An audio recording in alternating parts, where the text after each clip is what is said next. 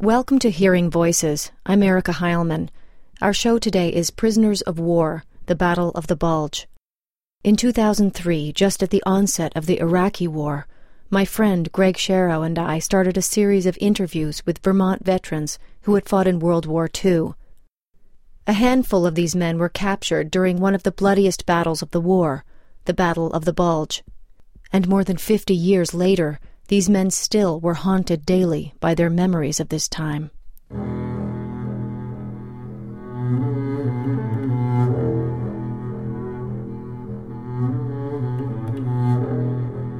It was December of 1944, and Adolf Hitler launched a surprise attack against the Allied troops who were heading east toward Germany, through Belgium and northern France. Hitler hoped that this massive assault would prove so demoralizing that the Allies would seek a separate peace, leaving only the Russian army on the Eastern Front. The German name for this counteroffensive was Operation Watch on the Rhine. Americans called it the Battle of the Bulge. 19,000 Americans were killed in this battle. About the same number were taken prisoner. This is a story of 4 young soldiers from Vermont who were captured in that battle and sent to German prison camps for the remainder of the war. Here is their story. We were told that you're going to be relieving the 2nd Division, and they're going to leave their howitzers in place, they're going to leave their huts in place and so forth. They're going to go some other place, and you guys are going to occupy their area. And aren't you lucky, because this is a very, very quiet sector for people's first encounter in battle. It's perfect because it's occasionally some harassing fire, like the Germans will send some shells over on you guys occasionally, but nothing real bad. Very, very quiet sector. And it was getting near Christmas, and we were kind of happy about that. But it turned out to be anything but a quiet sector. Lo and behold, as we're walking up, the other platoon from the 2nd Division is coming down. They're carrying everything, all their tripods, mortar bases, the whole bit, and ours are all way back, 10 miles back in the woods. So we got up on the front line with nothing to fight with. 1 bandolier of rifle ammunition, machine gun barrels, and with no base plate or for the mortars, nothing. During the night, we were able to hear the very distinctive clickety-clackety of the army tanks, and we knew something was going on out there, and it sounded like it was getting closer and closer. And then shells started coming in, many wounded, many killed, and we were able to see not only tanks but foot soldiers. And then the command came to one of us at a time, get back to the battery position where we could get into foxholes and do a better job of maybe defending the position. And so my turn came, and the combination of running and then falling on the ground and keep going on your knees and your elbows, and a whole lot of mortar fire coming in. Never got a chance to use a knife on anyone or a bayonet, but it was that close. When we were going up, I could hear tanks to our right, and I told the lieutenant, I says, them are German tanks, and they're going past us. And I had the men right there with me, my outfit. He said, shut your damn mouth. He said, what are you trying to do, scare the men? I said, Lieutenant, call headquarters, battalion headquarters, and let them know what's happening. I said, they're going to get cut off down there in the Marguerite. Well, he wouldn't do it. So they did. They cut him off. And the rest of the team that was in Marguerite almost got wiped out. All of a sudden, we were told to pull back to hold the line. and we have fighting behind us. We're saying to ourselves, how did they get there? They didn't break through the line to get there. They were already there. So it was really a mass confusion. It was the worst screwed up mess I ever saw. It just were about blowing us apart.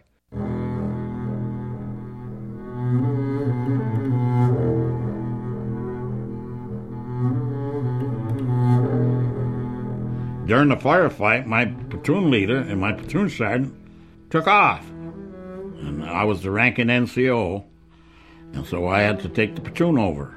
And I knew that we couldn't stay there long. So I formed the men up, and we started back north towards our other team up in Noville. So I just kept the men going up a valley, like in the thick woods, and we got almost into Noville on a high ridge. It was like an amphitheater, a big valley like, and we almost got there, but we didn't make it. We got into a firefight, and I had 2 men wounded, and we were out of ammunition. And we hadn't eaten nothing since the 19th. Now it's the 21st, and men were getting tired and hungry, and we didn't have no ammunition to fight with.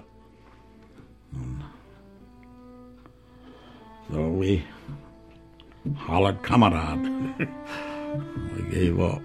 We probably shouldn't have. We should have been like the Colonel, what was the name of Alamo there? We should have been him.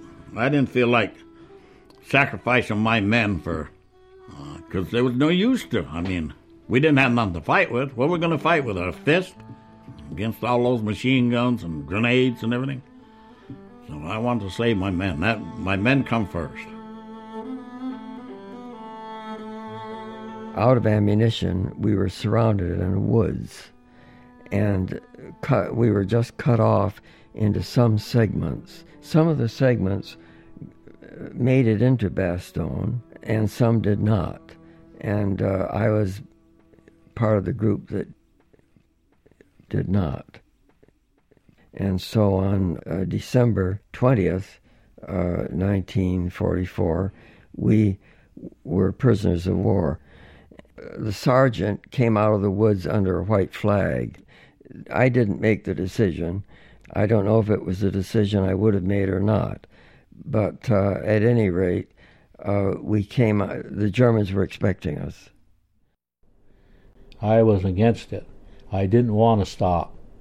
And I remember when the order came down to destroy our weapons, in other words, smash them, whatever you could do to them.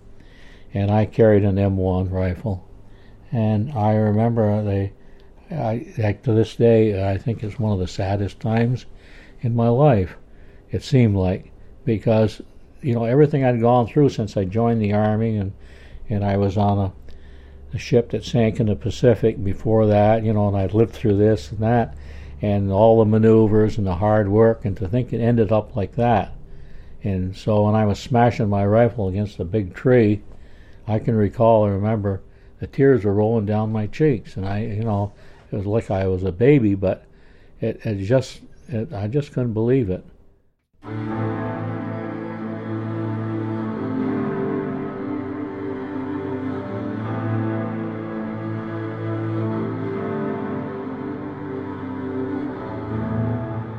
You're listening to Prisoners of War, The Battle of the Bulge, on Hearing Voices.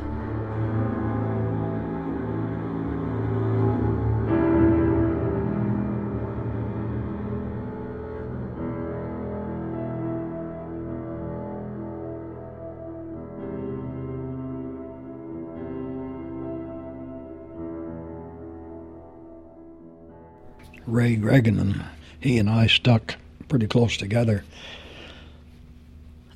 We were about all that each other had, and we ended up into a bombed-out house in the basement of this house, and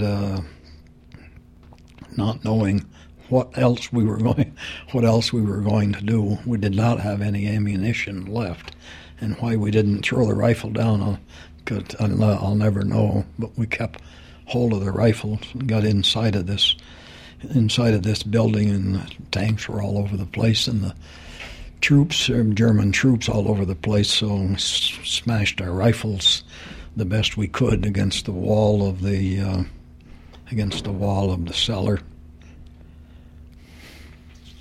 And the next sequence of events was he heard this pretty loud voice, "Hello." And we didn't say hello back. It was nice and dark under where we were.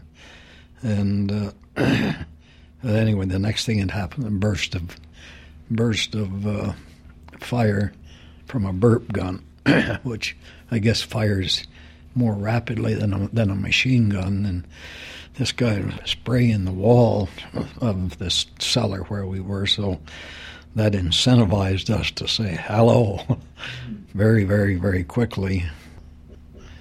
I was pretty young. By that time, I guess I must have been 19. Could have been 20. One of the things that has always stayed with me, this single German soldier was younger than I was. And here he was capturing two guys, and he was a very, very young kid, and appeared like he was pretty scared, very, very scared. So he motioned us out, and we certainly obeyed, joined a group of others, POWs that were being assembled, went through the searches, and the first things they took was our guns, knives. The second thing they took was our overshoes. They really liked those overshoes we were wearing. If you didn't give them the overshoes, then your mom would collect that $10,000 worth of insurance. I did not see a person shot, but I heard the shot and saw the person fall. And the word was that he had refused to give the German guard his overshoes.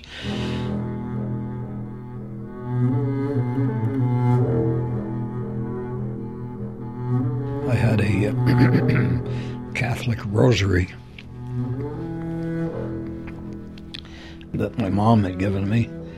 I took it out of my pocket as said, empty your pockets, or whatever the word was. We couldn't understand them. They couldn't understand us. They did a lot of gesturing and so forth. And got the rosary out, and he tore it apart, spit on it, tore it apart, spit on it again, and ground it into the snow like that. And did the same thing to a little prayer book that I had. And then he started going through the photographs that I had, and I was able to understand. He'd point, and I would say, "Mother," yeah, mother, and father, and he would tear them up. And then got to, I said, "Girlfriend." Yeah, Fraulein, or something like that. And he let me keep that. And a strange guy. This wasn't the young kid that appeared scared. It was some of them were SS troopers who were pretty heartless people. They started asking questions to them, some of them privates, and I hollered, "Name, rank, and serial number." And this sergeant come up with a rifle, and he go, wham! He hit me in the side of the face, loosened up my teeth. And, the men knew what I said. Anyways, when they were interrogated, that's all they gave them was name, rank, and serial number. They tried everything, interrogation. They took me into this major, and he interrogated me and asked me all kinds of questions. And I just kept saying my name, rank, and serial number. And he was getting a little bit peeved. And pretty soon he said something to a guy that was sitting there. And the guy went out, and he come back in, and he had a great big plate full of them. Oh, best looking food there was, And we were hungry. I know we were, all of us. If they'd played the same trick to the other guys. They looked at it and probably drooled. And he says, "You help me, and I take good care of you." I said, "Yeah," to myself. And then he started asking questions again, and I said, "Name, rank, and serial number." He got peed, and he picked up the plate and dumped it right in his wastepaper basket. And then he says, told the guy, he said, "Take me back to where I come from. My pen."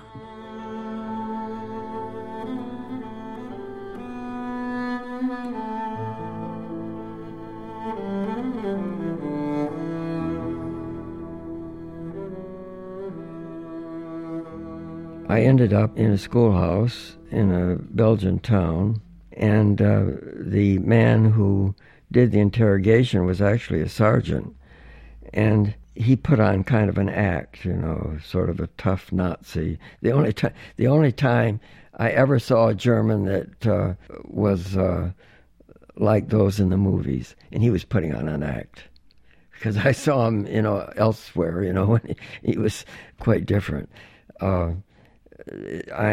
The Germans did, of course, brutal things, as we know. I'm not saying that they didn't. And our treatment as prisoners of war was hellish because we didn't have enough to eat.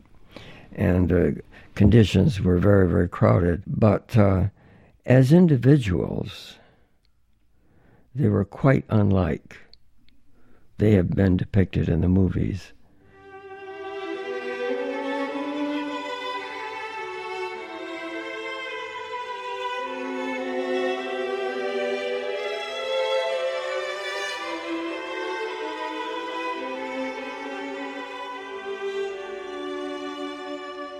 Christmas Day, it cleared up, just like it is now. Beautiful sky, only it was cold, and the snow was deep.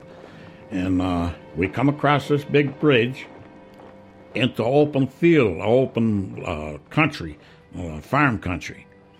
And this German officer was in a VW, Volkswagen, bug, and he was stuck up in the yard and he couldn't get out. And he was a high-ranking officer. And the guards, the German guards, made some of us go down and push him up to the main road. Well, meantime, way above us was a squadron of P-47s, our planes. And when they saw us marching and they seen us push that car out, they must have thought we were Germans, So they come down, and they started dropping anti-personnel bombs and strafing us with machine guns.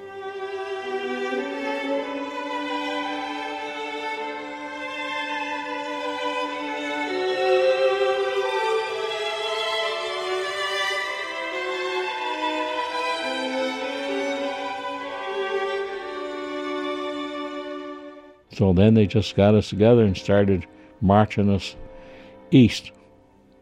We started walking into Germany.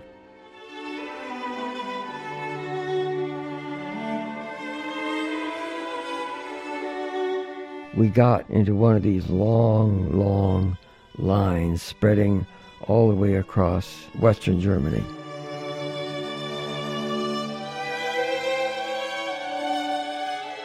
I remember they came around and gave us, I'll never forget that, was a hunk of black bread. And I think we had, it was called probably a butter, but it didn't taste like grease. I took a bite of it, and it was really sour, terrible. But I remember at the time, I won't say, but I said, before I eat this, I'll die. But I'll tell you later on, I wished I had that hunk of bread I threw away.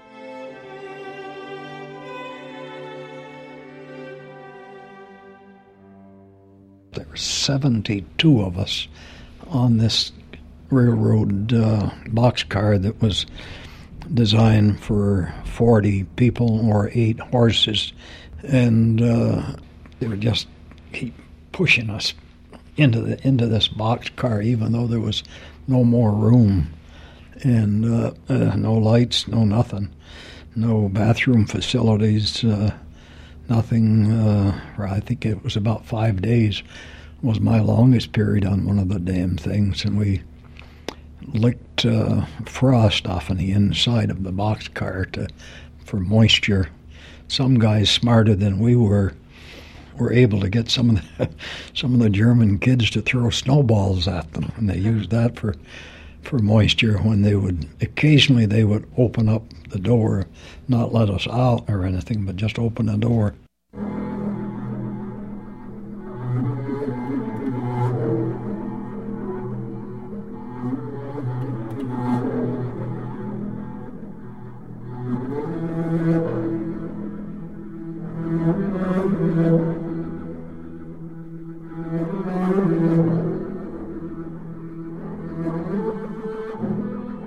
Christmas Eve, we were singing Christmas carols to keep each other's spirits up. One of the songs, "I'll Be Home for Christmas," we tried that one, but we couldn't quite get through it. It kind of throat constricted and so forth. But we sang all the rest of them, and that seemed to somehow help.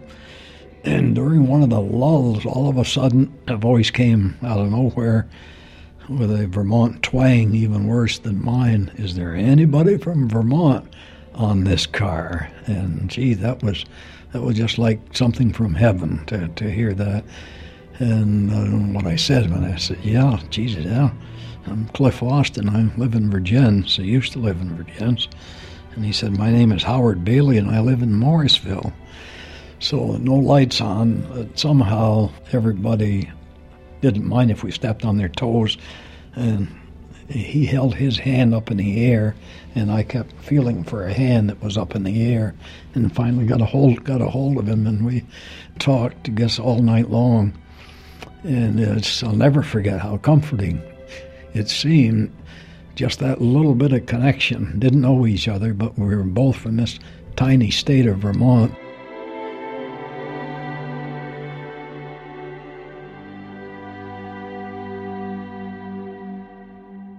Hearing Voices will be back in just a minute. We'll find out what happened to these men when they got to the prison camps and what happened after their release.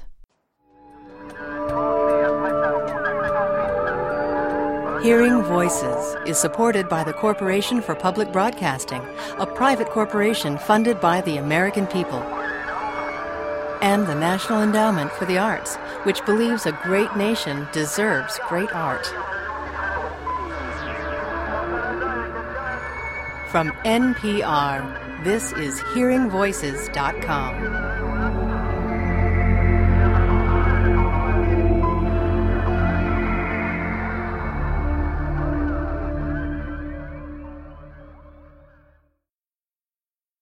Welcome back. This is Hearing Voices. You're listening to Prisoners of War, the Battle of the Bulge.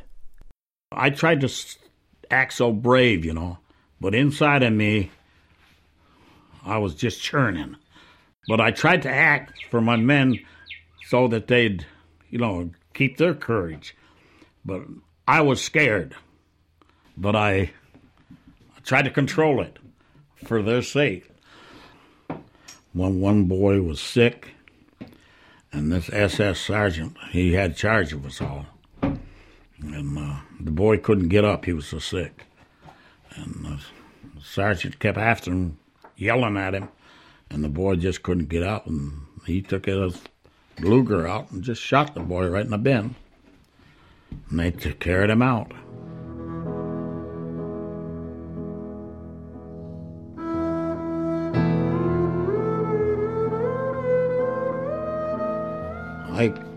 I learned to keep my mouth shut and keep my nose clean and watch and listen and not say nothing. That's the first thing you'll do, you'll learn. Because if you talk, you never know who's next to you that was planted there, I've seen some of the guys because they also had a pack of cigarettes in their pocket. And we never had cigarettes. We'd get a butt the Germans would flip at us, and we'd pick up a butt or something. But if you saw somebody with a pack of cigarettes, you knew that they were getting them cigarettes from some place for something.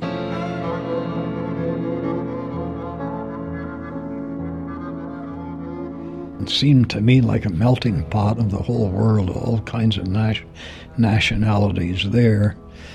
Stalag 4B, once each day we were allowed to intermingle with the Russians and with the British, I recall, and others that didn't know it. And it was almost like a big flea market or something.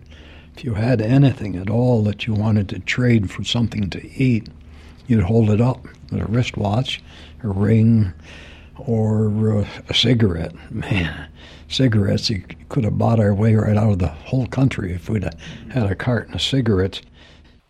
The black bread was anywhere from 30 to 50% sawdust for a filler. And there's not much nourishment in sawdust. So we kept losing. And when they made us work on the railroad, we were so weak that it took more people to carry a tie or a rail than you had room enough to move, because we're so weak we couldn't pick up nothing. It would take about half to 3/4 of an hour to cut the loaf of bread. It was like a big ceremony, We'd all be sitting up on the top bunk, and the bread was there, and he would take the knife and scratch, try to divide it up, and then somebody'd say, well, that slice is bigger than this. It was just something to, pass the time, not so much for greed, but, of course, you had 24 hours a day, to do nothing and talk about food and, what you were going to have if you ever got back home. You dream about food at night, and it's a profound experience, like thirst. And I can't describe it to you, except that it's on your mind all the time. It's a real torment.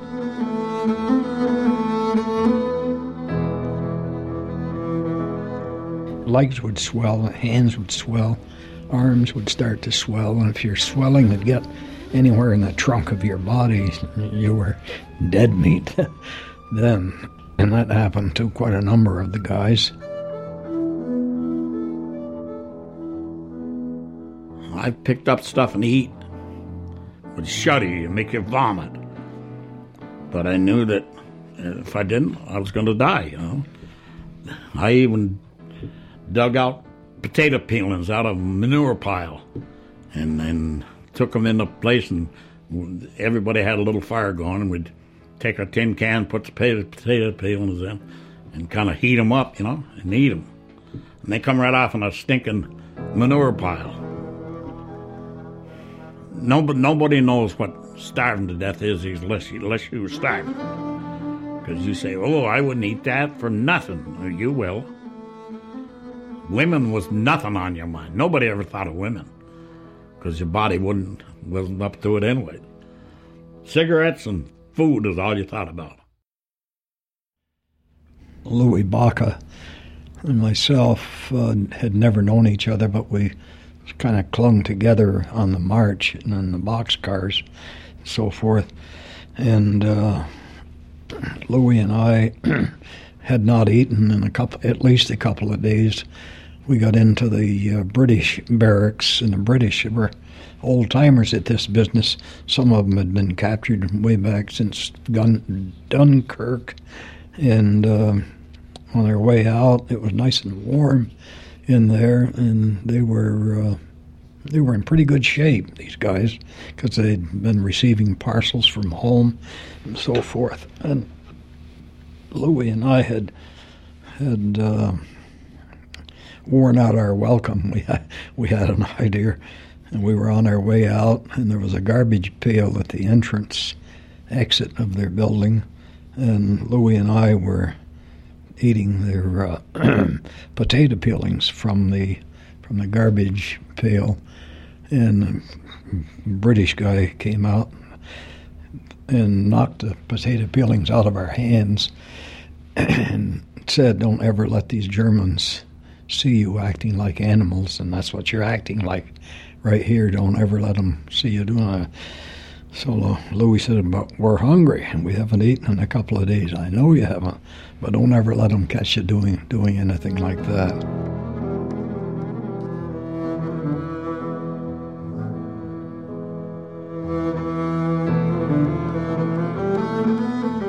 man can turn into an animal, because I saw it happen. Like they'd steal from each other if they had anything, or if a German would do it on purpose, and he'd flip a cigarette, and those guys would dive onto that cigarette, and they'd get into fights, and actually they didn't have much strength, but enough to, to hurt each other, and they'd fight over a cigarette butt.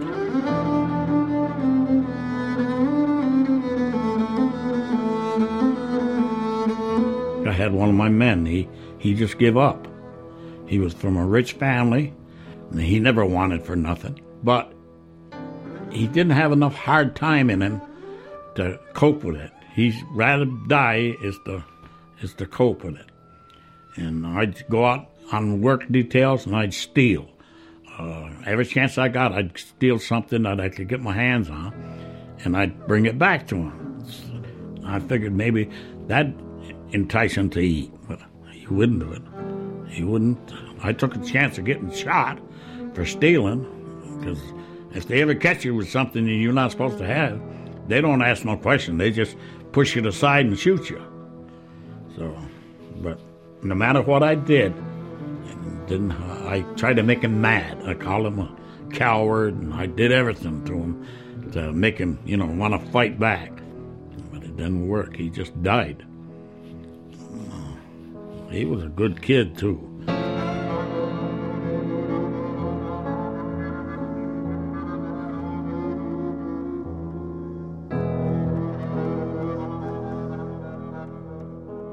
Three of our guys attempted an escape. They were caught within a mile of where we were held, roasting potatoes of all things, down in a valley.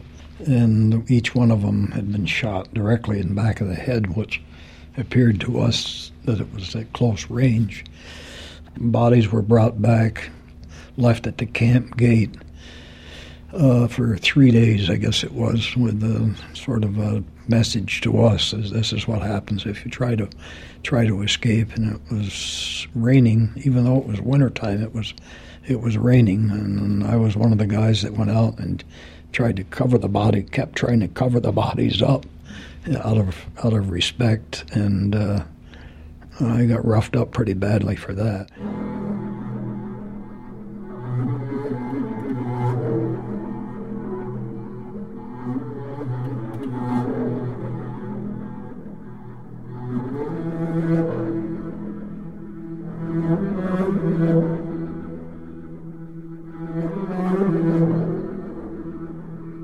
You're listening to Prisoners of War, The Battle of the Bulge, on Hearing Voices.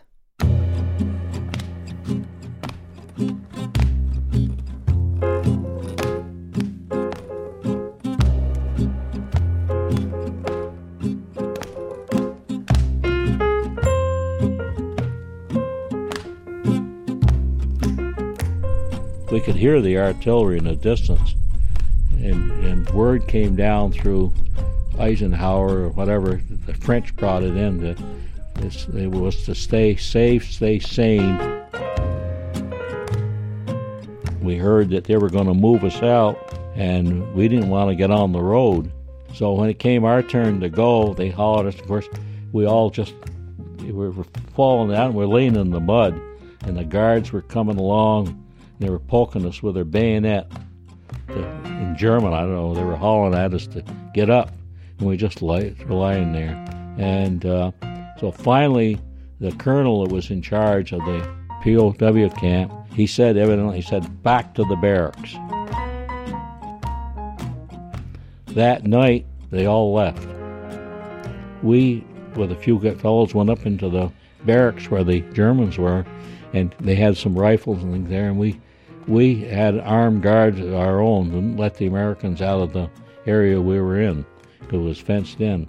And the Russians, and they were going into town, they were raping women, stealing sheep, and they had them out in that fenced-in area. They were trying to cook them with their wool on them and everything. Oh, geez, it was terrible. So we did that, and that afternoon, a tank from the 7th Armored came right through the gate at the prison. There's one thing, and I get really aggravated with when I see these people that want to burn the flag and do those things. And all I could say to them, if I could talk to them, I just would like to have you be in a POW camp, starving, and see how you'd feel when a tank came through the front gate with the American flag flying. Then you would know what a flag means. Go through that. The tears will run down your cheeks, and your heart will race, and you never would have a feeling like that in your life. Never, never.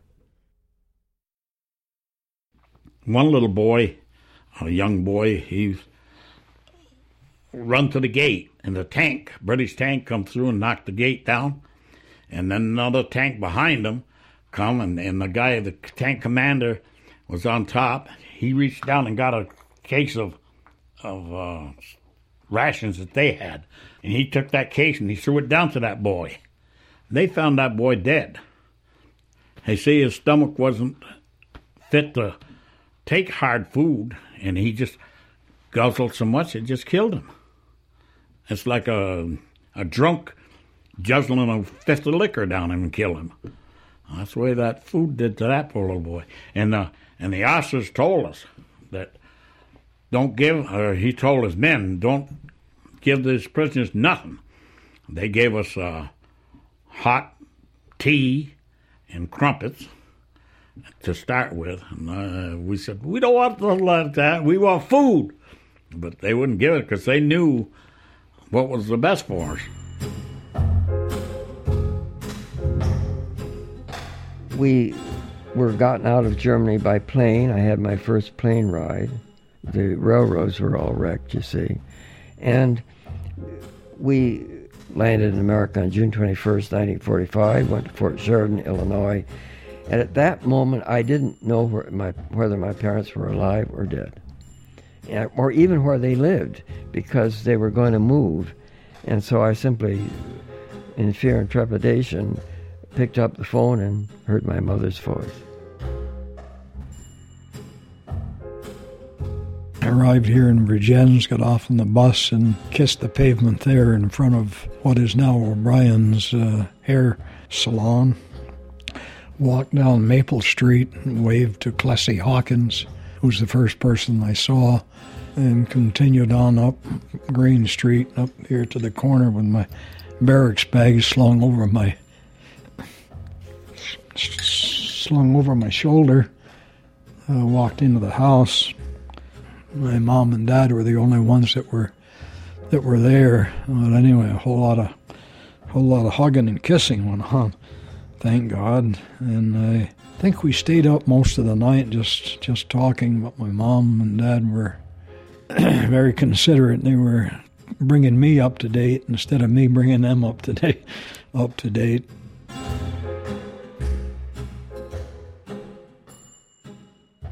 When I got back to Camp Lucky Strike, they took me into a major. There was an intelligence officer, and I went through a debriefing with him. And after I got through, it took 4 hours. And after I got done, he says, "You know, Sergeant," I said, "What's that?" He says, "You're a disgrace to your uniform and your country for getting yourself captured and your men." So I gave up on everything after that. I just, it was a hell of a blow, you know. I was like, I wouldn't have hurt so bad if he took a bayonet and stuck right through me. But that son of a Seacrook, if I could ever met him after that, I'd let him find out what war was all about. He probably never left that desk. He didn't know what war was, I bet. Or he wouldn't have never made that statement. I was so happy. You don't know the feeling after coming out of prison camp, and how beautiful it felt. Everybody, I loved everybody. The 7th of May, when the end of the war came, I was in a Belgian town, and those people was hugging, and we all, we were just so happy. We loved everybody. And then I get the Camp Lucky Strike, and that guy dropped me down, you know. That was a heck of a feeling.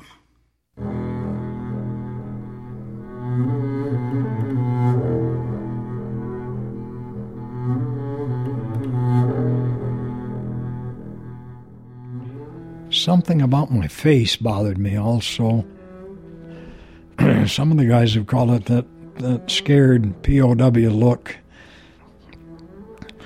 It's a haunting, vacant look in a guy's eyes. It looks like a person is helpless, hopeless.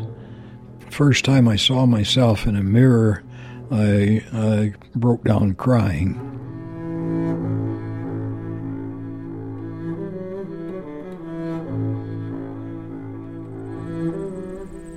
I never told anyone. At, home, or my mother, of course, knew. But I mean, I never even told my friends about anything. No. I was ashamed. It was, it was like I gave up and I shouldn't have. I should have fought till I died, I guess, or something. I mean, I didn't want people to think I was like a coward and I didn't fight. Even my wife didn't know. Even after I never told her anything.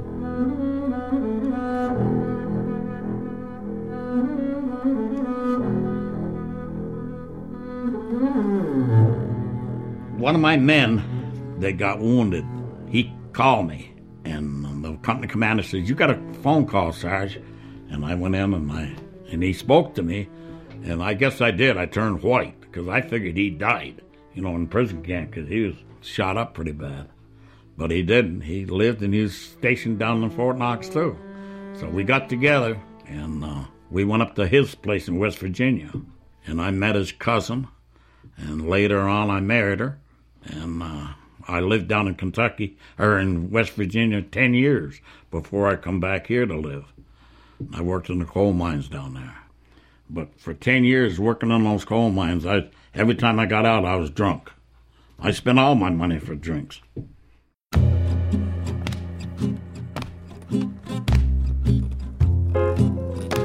When you're high, or half drunk, or drunk, you don't pay no attention to much, And for 10 years after I got out of the Guards, I was nothing but a drunk.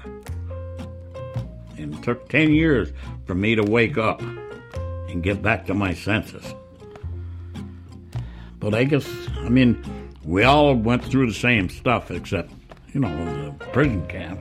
None of them were in prison camp, but some of them were wounded, and they had stories to tell, too, to their kids and their family. But I didn't have no stories to tell.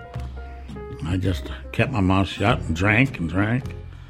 That was my crutch, liquor. I was just a plain hobo drunk.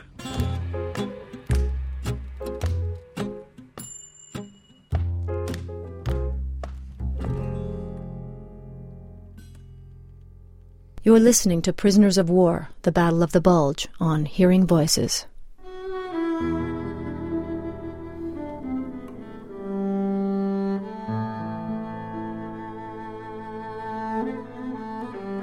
There would be times when I would just disappear off on the job, walk out into the warehouse, wanting to be alone, sit down and cry,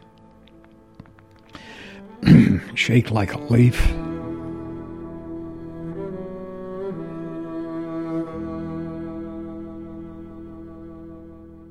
You're wondering all the time, should I have done that?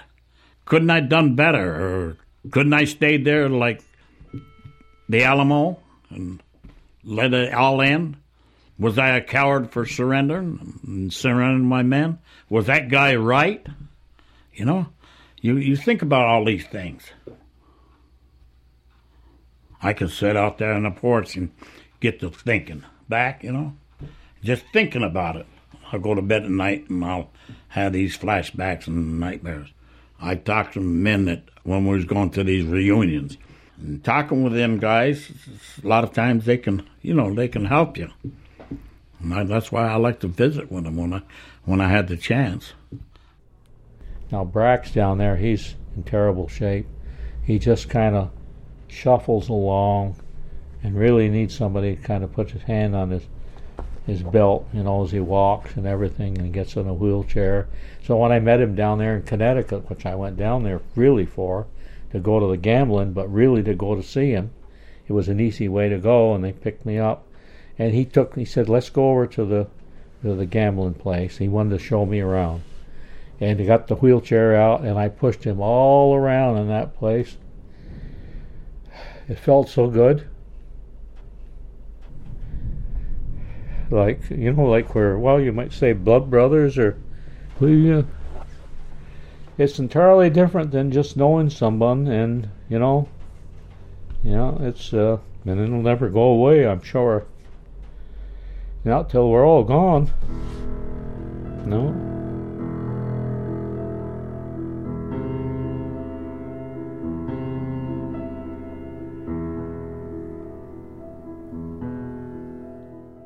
The guy that I was born and brought up with in Virgins was in the 8th Air Force, I guess, and I hadn't seen him in quite some time. Walked into the McDonald's, got a couple of cups of coffee, and we're walking towards our table, and I recognized this guy there with his wife, and glad to see him, and introduced Louis to him. I mentioned Louis and I were together in a slave labor camp in occupied Poland during World War II, and this guy came back at me just like that. He says, well, I wouldn't brag about that. And I walked out of the place.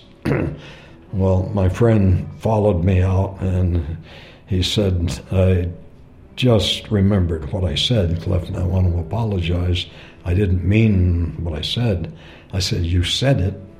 And then I said something pretty bad to him. I said, I wouldn't brag about being in the 8th Air Force and going over Germany and dropping bombs, and then being able to go back to England at night and go out with those English girls and drink that wine and sleep in a warm, clean bed.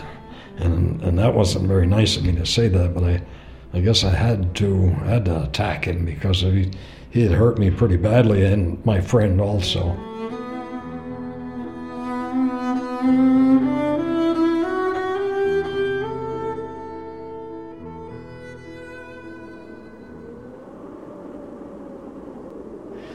I was ice fishing with a good friend of mine, Fred Ringer, down at Basin Harbor Club, out on the ice in a shanty. Felt the need to excuse myself from the fish shanty for a moment. Went out of the fish shanty, and it was blowing. Snow was blowing terrible, and it was snowing in addition to that. But anyway, did my nature call, and then in the distance I spotted a guy trying to run, and then he would fall down, and then he would run, and he would fall down. He had on what appeared to be tattered clothing and an overcoat that was ripped in shreds and so on and so forth. And he kept getting closer and closer, and all of a sudden I saw myself trying to run when our German guards would hustle us along with rifle butts and bayonets and a rouse, which I guess meant hurry. And then if you would fall down, you didn't stay down too long because you knew that if you couldn't keep up, you would be shot. And so I saw myself in that tattered clothing.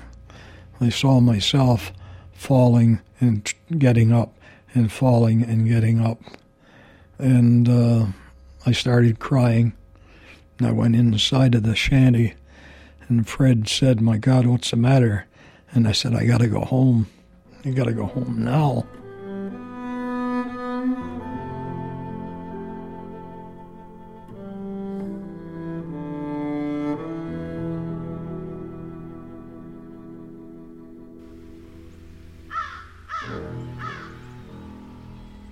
they kept begging me. They said, Dad, they said, well, you're getting old, and then when you die, all those things are going to be gone forever. We won't know nothing about it. So I figured, well, I'm doing this for her and the kids. And I did. I made them each the story of it and put it in a folder and give it to them all. So they can either take care of it or they can destroy it. It's up to them, but I did my part.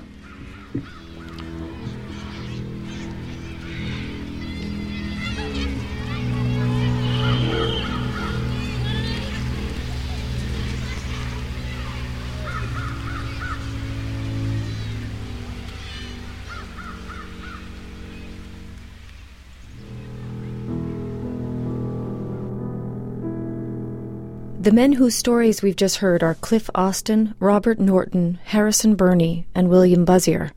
This story was produced for Vermont Folklife Center Media by Greg Sharrow and me, Erica Heilman.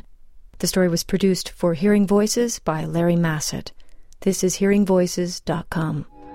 Hearing Voices is supported by the Corporation for Public Broadcasting, a private corporation funded by the American people, and the National Endowment for the Arts, which believes a great nation deserves great art. Our producers are Scott Carrier, Ann Heberman, Larry Massett, and Kara Oler. Our intern is Max Darham. Mix engineer is Robin Wise of soundimagery.com. Executive producer is Barrett Golding. From NPR, National Public Radio, this is HearingVoices.com.